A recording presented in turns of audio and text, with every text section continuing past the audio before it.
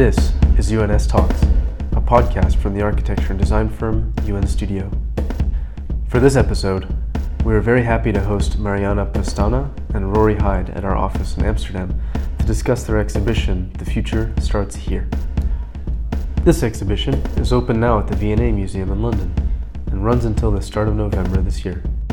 The exhibition brings together more than 100 objects that could shape the world of tomorrow, guiding visitors to imagine a range of potential future scenarios.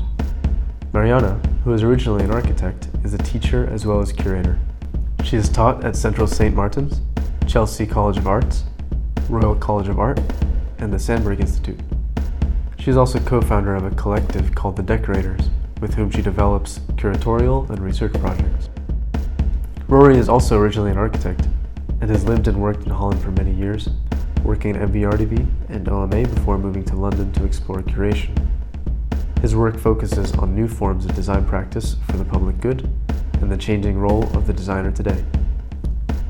He is also Adjunct Senior Research Fellow at the University of Melbourne and a design advocate for the Mayor of London. In their talk, Mariana and Rory discuss the thinking behind their exhibition, as well as the objects within it. They cover a broad range of themes and concepts, from the home to protest to immortality. Enjoy!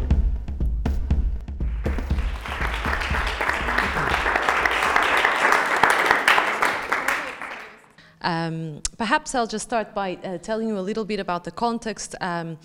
This exhibition was created at the Victoria and Albert Museum, and this is a museum of art and design and performance that can trace its origins back to the Great Exhibition of 1851.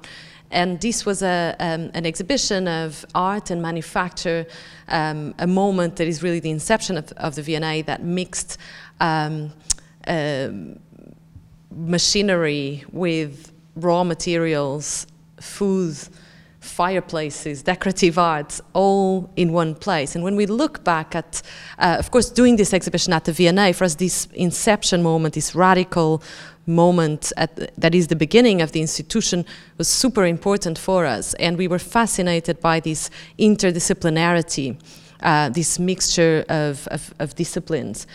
And we now when we look back at the Great Exhibition, we can see through the crossover of all these disciplines and materials and so on, we can see what was then the beginning of an industrial revolution and the kind of interdisciplinary exchange that signaled the beginning of a big movement for design.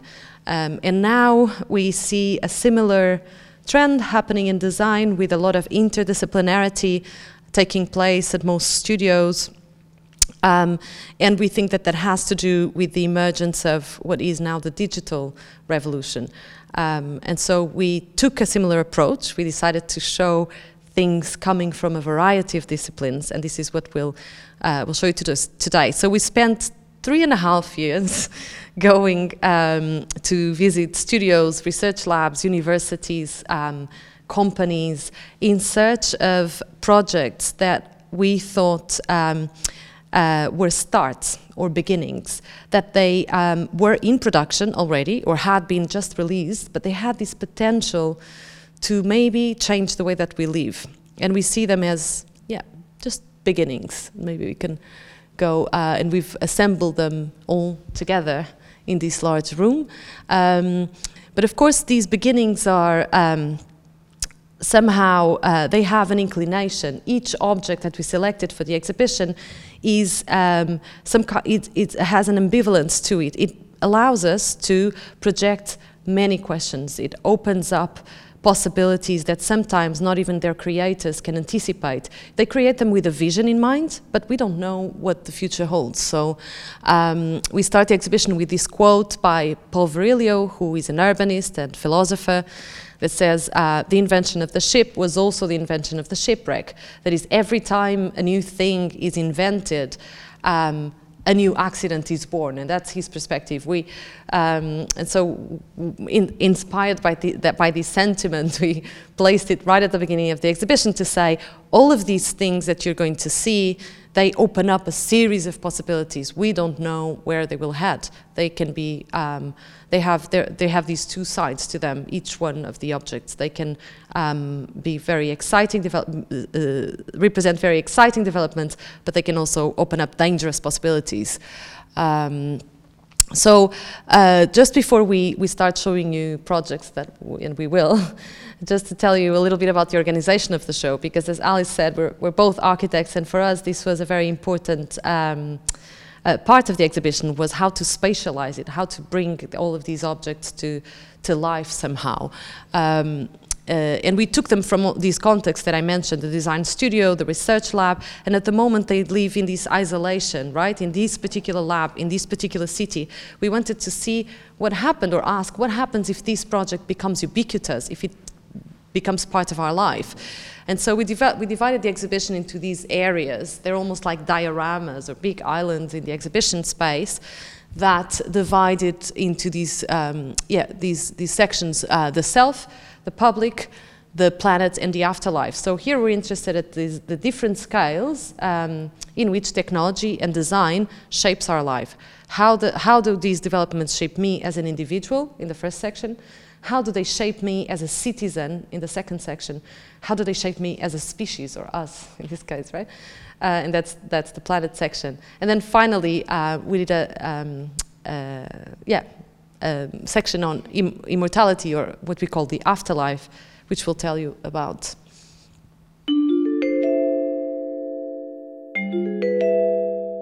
At this point, we experienced some technical difficulties with Rory's microphone during the live lecture. But, to fill you in briefly, Rory explains that the exhibit is organized by a series of 10 questions. The first of these questions asks, what makes us human? Presented with this question, museum visitors immediately meet a large red robot designed by the University of Berkeley. The Berkeley robot for eliminating tedious tasks. This robot is attempting to do some laundry. And for us, it's a mirror. So it's the thing which is human scaled. It's human-like. It's trying to do a very human thing, do laundry, something which we can all do somehow without thinking. But we see how difficult it is for a robot in order to do that.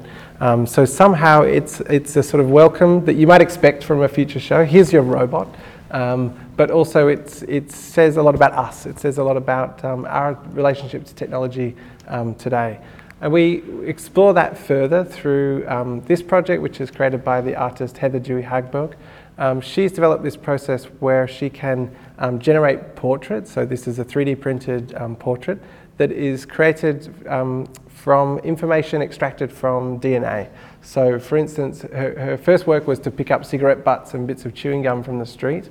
This is actually a portrait of Chelsea Manning, so the whistleblower who sent a huge amount of military information to WikiLeaks. And she was imprisoned for this, so she was unable to be photographed. And so Heather was commissioned to make this portrait from her hair clippings and from her saliva samples. And for us, it speaks about, well, first of all, it's amazing that you can do this. And it also points towards a new kind of design. So DNA is now being used as a sort of medium of design, a new kind of way of, it's a new medium, if you like. Also here we talk about the physical body. So this is a exosuit. It's created by Seismic, designed by Yves Behar. And it has electric muscles which are stimulated by your own movements. It's designed for the elderly. It can extend your life, if you like, your independent life. It gives you an extra boost while you're walking up the stairs or getting out of bed or keeping good posture. I could benefit from it.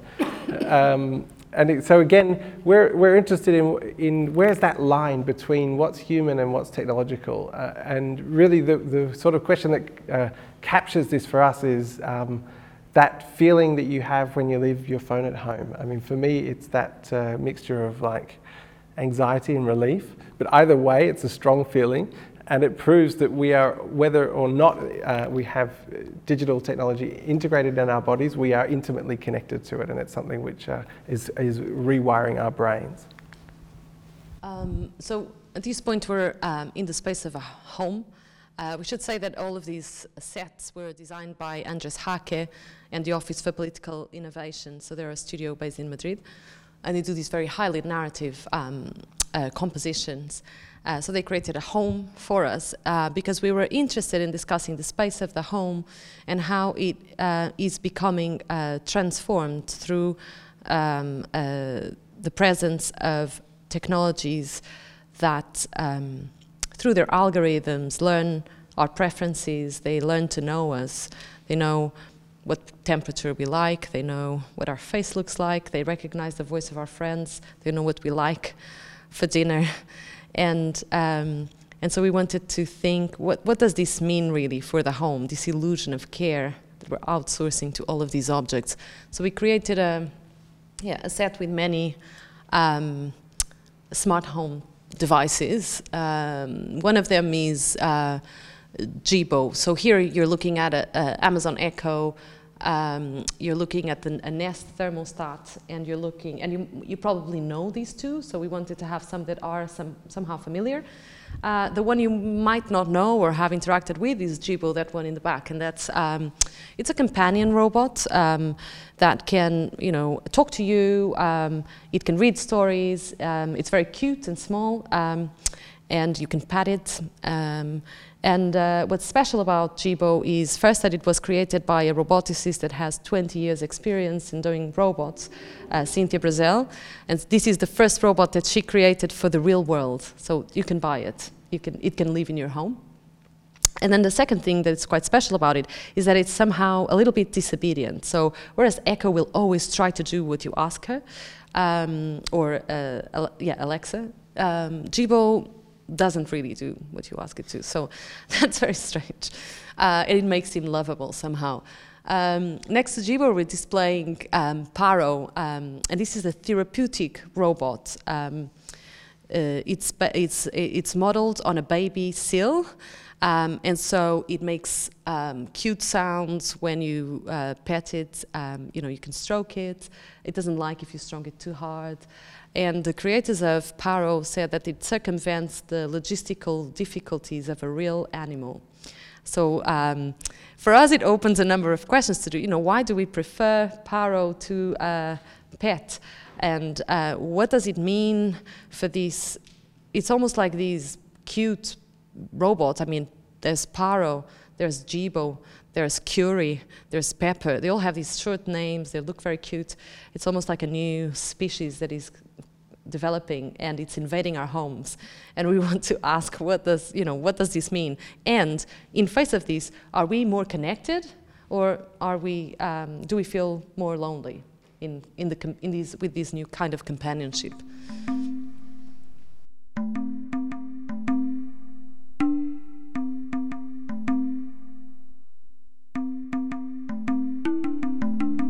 The next question we ask is, does democracy still work? Of course, this is a big question today. In the UK, after the referendum on Brexit, in the US, after the presidential election of Donald Trump, there's been almost a division of society, a very stark division that provoked debate, protests. And we've also realized that there's a decline in terms of the trust in democracy and trust in the nation state over the next 10 years in Europe and the US. So we were interested here in kind of debating what opportunities does this open up, and how does design contribute to these conversations. So we'll show you just a couple of projects. One is the Pussy Power hat, and many of you might know this was a hat that was designed as an open source pattern that anyone could knit. And as a design object, it's a fascinating. Of course, this was created for protest after Trump's inauguration. And what you're looking at is a march in Washington on that day, the day after the inauguration. But as a design object, the Pussy Power hat has this incredible potential to turn a person into, turn us into a group. Everyone needs a pink power hat, and what it creates is this image of a sea of pink. And so you're no longer an individual, you become a group through this design object, and therefore you have more power. The next project we'll show you is, this is an architectural model that we have on display in the exhibition of an actual, a real parliament that has been constructed and which opened a few days before the opening of our exhibition in May. It opened in Syria, in northern Syria, in a region called Rojava. And this region has an autonomous government that is a functioning democracy, but a democracy that doesn't want to be a state. So it's an alternative to democracy as we know it. The parliament was designed by the self-administration in collaboration with the New World Summit, led by Jonas Staal, who many of you I'm sure will be familiar with because he operates here from the Netherlands. And we think this is an incredible model of self-organization and a real alternative to democracies being practiced in the West. We also, within this big exhibition, we have one section which is looking at architecture, looking at cities. We ask the question, are cities for everyone? And for us, that's really a question about power. So who has the possibility to shape the city? Where does that empowerment come from? And really, what role can citizens play, and what kinds of different stories can we tell through the city? So a couple of projects here. We have a driverless car. Of course, again, what exhibition about the future could survive without a driverless car? Now it's become the kind of most talked about technology. And again, we think of this as something almost like a thought experiment or a piece of philosophy. Because they don't exist, they're used as this tool for speculation to wonder, how will they transform the city? Will they reshape the map of rents? Will they allow us to live further out? If they're all electric, what happens to air pollution and so on? Will we even own them, or will they be all fleets? All of these questions can be kind of projected through this prism of this technology which doesn't yet really exist. We worked with Volkswagen, and the question they're asking is, what relationship do you have with that car? So when it's got lots of brains in it, and it can recognize your voice, and it can recognize your family, much like the smart home devices that Mariana talked about a moment ago, how will you trust the car? What relationship will you have with it? So they created a kind of interactive video within the car which plays out a series of scenarios. Would you put your kids in the car for it to take them to school without you in it and with no driver? You know, what are those sorts of scenarios which can be tested through a technology like this? And another incredible project which is being built right now in Berlin. Many of you will have heard of it. It's called the House of One. It's designed by Kuhn Malvezzi. Incredible, uplifting, inspiring project, which is a religious building for three faiths. So it's a mosque, a synagogue, and a church in one building, plus a sort of secular central space for those various communities to come together. Is initiated by the religious leaders in Berlin, a city which at the moment is facing resistance to Merkel's invitation for refugees to come into Germany, and these tensions between religions are becoming heightened once again. So this incredible act to use architecture really to try and address those massive questions, the existential ones about how we all live together and how do our views differ, can be somehow explored through a building and put into dialogue in physical space. So that for us is sort of speaks about an incredible future for architecture. And a project like this that is not commissioned by a city council, but is a project initiated by the community through fundraising or crowdfunding processes, is only possible because we live in this new paradigm of the digital world. There's a couple of projects in this city section that relate to this new condition in which we live. And so we decided to follow with a section where we discuss the internet as the infrastructure of the internet. We start with this question: is Edward Snowden a hero or a traitor? Which is, of course, a provocation, but it's a question that opens up a certain discussion about the internet as an open or closed system, but more so about the internet and and power structures. We know that the future of the internet will be determined by those who control the infrastructure through which information is circulated. And so we've included a number of examples of projects by different agents that, in a way, want to get hold of that power. One of them is Facebook, and this is their project Aquila. It's part of a larger aim that Facebook have to bring internet to the whole world. Mark Zuckerberg famously said that to be connected should be a human right. And so he wants to be the first to deliver internet to the whole world. So they started creating these aircrafts, unmanned, that you can see here, that are designed, they're solar powered, they're designed to stay up in the air up to 2 months, they have a 40-meter wingspan, we have the whole prototype on view at the V&A, and they beam internet to the ground. And so we think that this project opens up interesting questions, first to do with infrastructure, the space of the atmosphere becoming a space where we build more and more, but also to do with the power of who owns and who designs the infrastructure for telecommunications. So, we can show the next one. In contrast, we show this very precarious, project, but extremely powerful, that is created by Jalila Essaidi. She's a bioartist, and she found a way to use trees as radio antennas. So she places a coil around the tree without harming it, and the tree sept, she thinks, they're not sure, because it's an experiment, but somehow the tree amplifies the radio signal, and this is an amateur radio signal, which means that the tree can receive information, but it can also send it. And so one tree connects to another tree and therefore forms what she calls a living network. And she's experimented with this system in Europe, between trees and other antennas. And so this is the beginning of a project that looks at nature as infrastructure for communications, and that says that the future of the internet could be something like a world wide web of trees.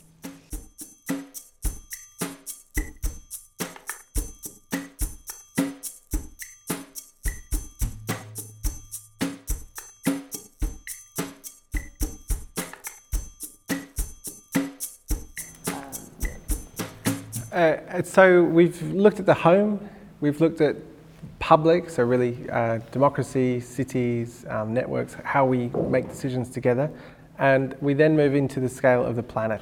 So this is where we tackle the big questions of climate change, of how we understand the planet, and of really how we're coming to shape the planet in response to climate change. So we ask the question here, should the planet be a design project?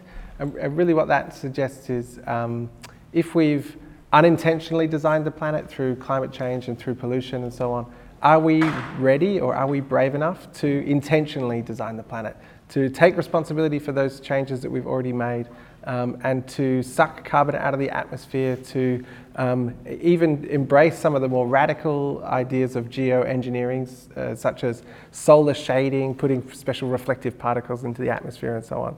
And we put this forward as a provocation to say, we may have wrecked the planet, but should we keep designing it in order to reverse that transition?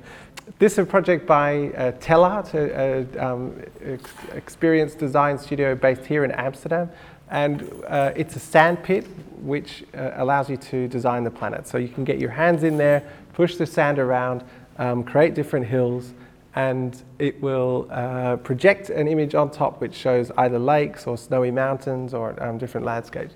So it's using artificial intelligence, machine learning to kind of pattern match with aerial photography to create that landscape.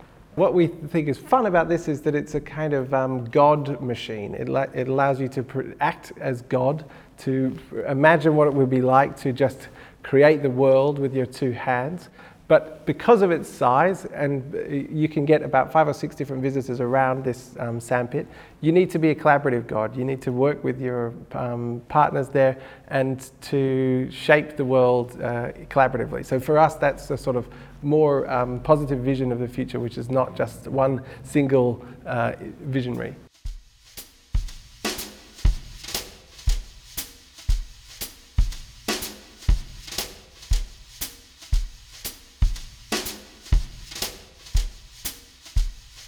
So from the planet, we then look outwards from the planet towards the universe, to some of the claims that are being made on mining asteroids, living on Mars.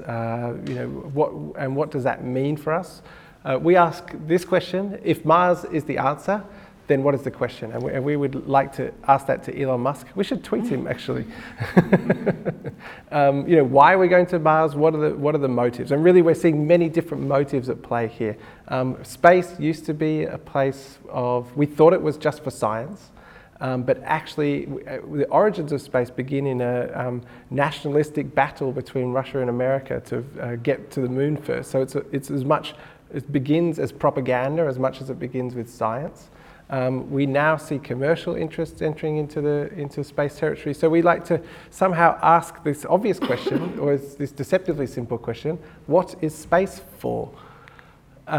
This is one answer. It's created by an American company called Made in Space. They've created the first 3D zero gravity 3D printer. So these are little tools and objects which have been printed on the International Space Station. So for instance, if you're an astronaut there and you forget a particular wrench that you need in order to make a particular repair, instead of waiting for the next rocket to come from Earth, you can now print it out, make the repair, and on you go. And that might seem very modest. These tools are very small. They fit in your hand. We're all familiar with 3D printing. But what they're working on next, and this is where this idea of a beginning or of a start becomes really central to what we're talking about, is factories in space. So where you don't have gravity, you can just print a truss infinitely. It just goes off like that. So they're starting to imagine what kinds of things could you build in zero gravity if you have 3D printers up orbiting the Earth in space. That's kind of one of those ones that makes my head explode. Yeah, and when we were doing this research and talking to so many people invested in designing the future or designing to have an impact in the future, we realized that many of them were obsessed with immortality. And they were obsessed with the immortality of themselves as individual people, but also with our immortality as a civilization. How can we make sure that we back up our knowledge for the future? And even our immortality as a species. How can we ensure that in face of climate change and so on, that we humans continue to have a place and conditions, biological and cultural conditions to live? So we decided to make a section about that and to explore precisely these different scales of immortality, like we've done in the show. So one of the things one of the ideas of immortality that is present in science fiction since ages ago is the idea of cryonics. So the promise that you can freeze your body in the hope that science will develop to a point where you can be reawakened in the future. And surprisingly, some of the people we've been talking to have signed up. And they are signed up to either a company, Alcor, or to a not-for-profit organization, the Cryonics Institute. And the Cryonics Institute was actually the first. It's essentially a building in Michigan that has liquid nitrogen tanks where they keep people for now. And we thought, oh my God, but this idea of such a futuristic idea, but the mechanics of it seems relatively low tech. So we've ordered a standby kit, which is what you receive if you sign up for cryonics, if you decide to have your body frozen. You purchase this service, of course, and then you receive this kit at home that allows anyone, someone from your family or a loved one, a next of kin, to take care of your body and prepare it for freezing. And we find the banality of some of these elements fascinating, right? The most futuristic promise of the last, I don't know even for how long we've been talking about cryonics, but then it's so simple in a way. So we've included this kit. We've included this project. This is a house in New York City, and it's a house that allows it encourages its residents to exercise continuously, so that their bodies are never at rest. They're always somehow alert, and therefore they continue to work, and therefore you can live longer. And so this is a very architectural proposition for how you can live for more years, effectively. And next to this, we have a pack of longevity pills created by Ray Kurzweil, who, and this is the case with some of these people working with just making us live longer, or trying to make us live longer, is that they want to witness this big moment that supposedly is going to happen, which is the singularity, the moment when machines will outlive us, and so perhaps we won't be living forever as bodies, but somehow our consciousnesses will be uploaded onto computers, who will then continue to live long after us. And then we end with this library. It's a manual for civilization by the Long Now Foundation. So they're an organization dedicated to making us think more slowly, to think of time for example, they have a clock that is no longer divided into seconds and minutes and years, but it's centuries and millennia and so on, to help to make us think about deep time. And they've created this library, which is a collection of books that would be needed to restart civilization. And so essentially this is a backup of our culture, of our civilization.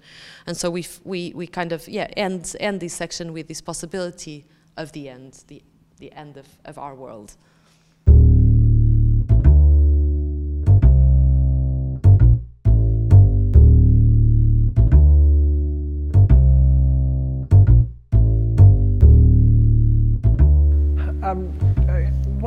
One of the things we realized in putting together the exhibition is that people are quite anxious about the future now. They feel like the future is something which is done to them. It's not necessarily something which they have power to shape. It sort of lands on you from these big tech companies who decide what devices we'll be using next and how we'll use them, and that our lives are being shaped by these forces, and we're somehow disempowered to push back. And that's a very different way of thinking about the future from, for instance, the 50s or 60s, where it was the nuclear age, the space age, technology was going to save us. There was a certain optimism, looking forward to this utopia that science and technology could bring us to. And I think we were somehow attracted to that idea. We were trying to not tell this very dark story, which is one which you hear a lot about at the moment, particularly around technology, particularly around social media, its impact on our, everything from our habits to our politics. To try and tell a more balanced story, to bring things which we can be excited about, but to also be really clear about how we can change the future, how we as citizens can interact and to have agency, where we can pull, where we can shape. And the kinds of projects which we've talked a bit about today are the crowdfunding or the citizen-driven ones, even things like Jalida's tree antenna, which can stand as an alternative to Facebook's grand vision of planes flying across the whole of Africa or the whole of India. So we're trying to promote these counter projects, these little moments of resistance, which might seem quite marginal, but which actually contain within them the seeds, the starts of ideas, alternative ways of relating to technology and of shaping the world. So that's really the big message, is to say that the future is up to you, that all of us have agency in shaping it, and that we shouldn't feel disempowered or disheartened by the massive technology companies and how they shape our world. And so with that in mind, we wanted to kind of celebrate people and a plural future, and to ask our visitors in this final scene, what kind of, finish this sentence, the future is what? The future is up to you. The future is us, crazy, insignificant, don't know, GP, mine. So these are just pulled from Instagram the other day. And I particularly like this one from this mother who's propping her baby up, saying the future is her. So thanks so much for coming tonight, and for listening to us, and for your interest in the exhibition. It's on in London now, it's opened, and it will run until November, so there's still about 4 months to go. Let us know if you are in London. We're happy to come and say hello, and please tell your friends. And we are going to finish now with one of the films created by Superflux. So this is a London-based design studio who made a series of contextual films for the exhibition, and their brief really was to bring the outside world in, to remind us of the context in which these things exist, and more importantly, the urgency and the real existence which these technologies exist outside of the safe space of the gallery. So we might have the lights off, please. And a series of videos by Superflux can be viewed on unstudio.com by following the link in our podcast description. As a side note, you may have heard Rory discussing Telart's Terraform table. If you're interested to learn more about Telart's work, you can listen in to our first ever podcast, where Paul Skinner from Telart came to our office to discuss the Museum of the Future in Dubai. To sign off, be sure to visit The Future Starts Here at the V&A before the closing date on November 4th. Who knows, we might see you there. In the meantime, be sure to like and subscribe to our podcast on iTunes, SoundCloud, Podbean, or your preferred podcast provider. A special thanks to Buefar and De Boer for recording this lecture. Until next time.